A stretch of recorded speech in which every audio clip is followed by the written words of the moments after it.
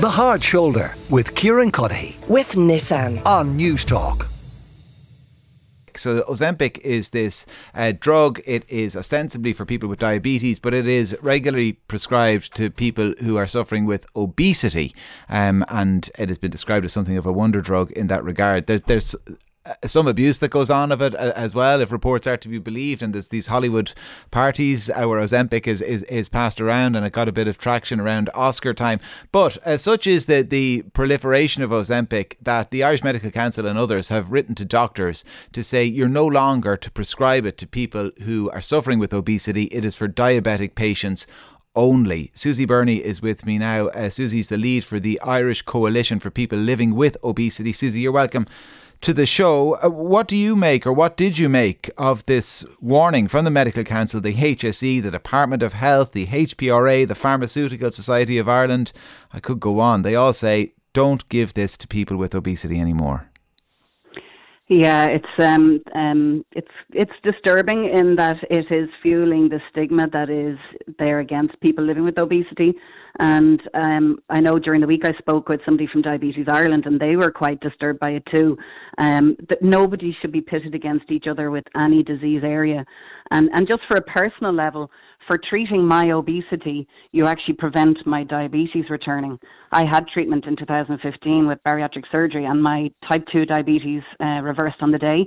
And I have not needed, to be on diabetes medicine since then, but my weight regained and my health implications were starting to change.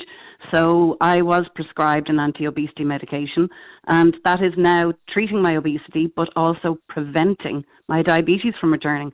My retinopathy reversed, and all of that has been kept at bay. So it has a dual purpose, but people don't realise that, and they think that it is either or, that you're either treating somebody with obesity or you're treating somebody with diabetes. And it's not about one being deserving more than the other. I just think it's been appalling. Technically, though, is it a drug that's licensed for diabetes rather than for treating obesity? Because that's a point some people have kind of texted in queries about, whether, technically speaking, are the regulators just kind of enforcing their own licensing laws? Really you'd need a GP to answer the difference between all these different types of drugs, because there is many of them and it is very confusing. And we're hearing more about one in particular, as we know at the moment. And really, I don't think we should be getting enraged with whether somebody's getting this for diabetes or obesity, because these drugs are used for both.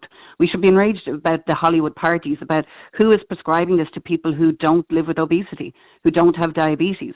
People who maybe only have a few pounds to lose and want to go to a wedding or walk the red carpet. That is what we should be enraged at, is the misuse of it there. I think there's blurred lines between those who want this medication and those who need it. And unfortunately, with the diet culture, there are so many people who want to be in a thinner body, but that does not mean they need treatment for either obesity or diabetes. And you had Dr. Michael Crotty on, and he explains it very well. But he used a word that I homed in on, and words are so important. He said about patients are brave to come and talk about their weight and their obesity with their doctors. And the Action IO study that was done with 14,500 people living with obesity showed that it takes up to 6 years for patients to talk to their GP. Now, through awareness campaigns and World Obesity Day, and yourself, Kieran, I have to say now, having this topic discussed more and more on your show and being empathetic about it, is changing that narrative. And we're empowering people to go to their GP, and they do, and they get prescribed a treatment to walk into their pharmacy to be told, no, sorry, there are people who are more deserving than you.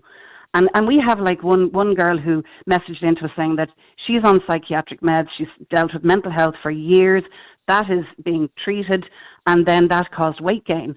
So now she was prescribed this anti-obesity medication, and the word she used was relief that the pressure is off this constant uncontrollable appetite that she has.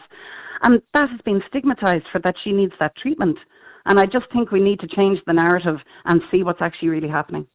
Listen, Susie, we really appreciate your time, and thanks a million for speaking to us. Susie Birney is lead for the Irish Coalition for People Living with Obesity. The Hard Shoulder with Kieran with Nissan. Weekdays from 4 on News Talk.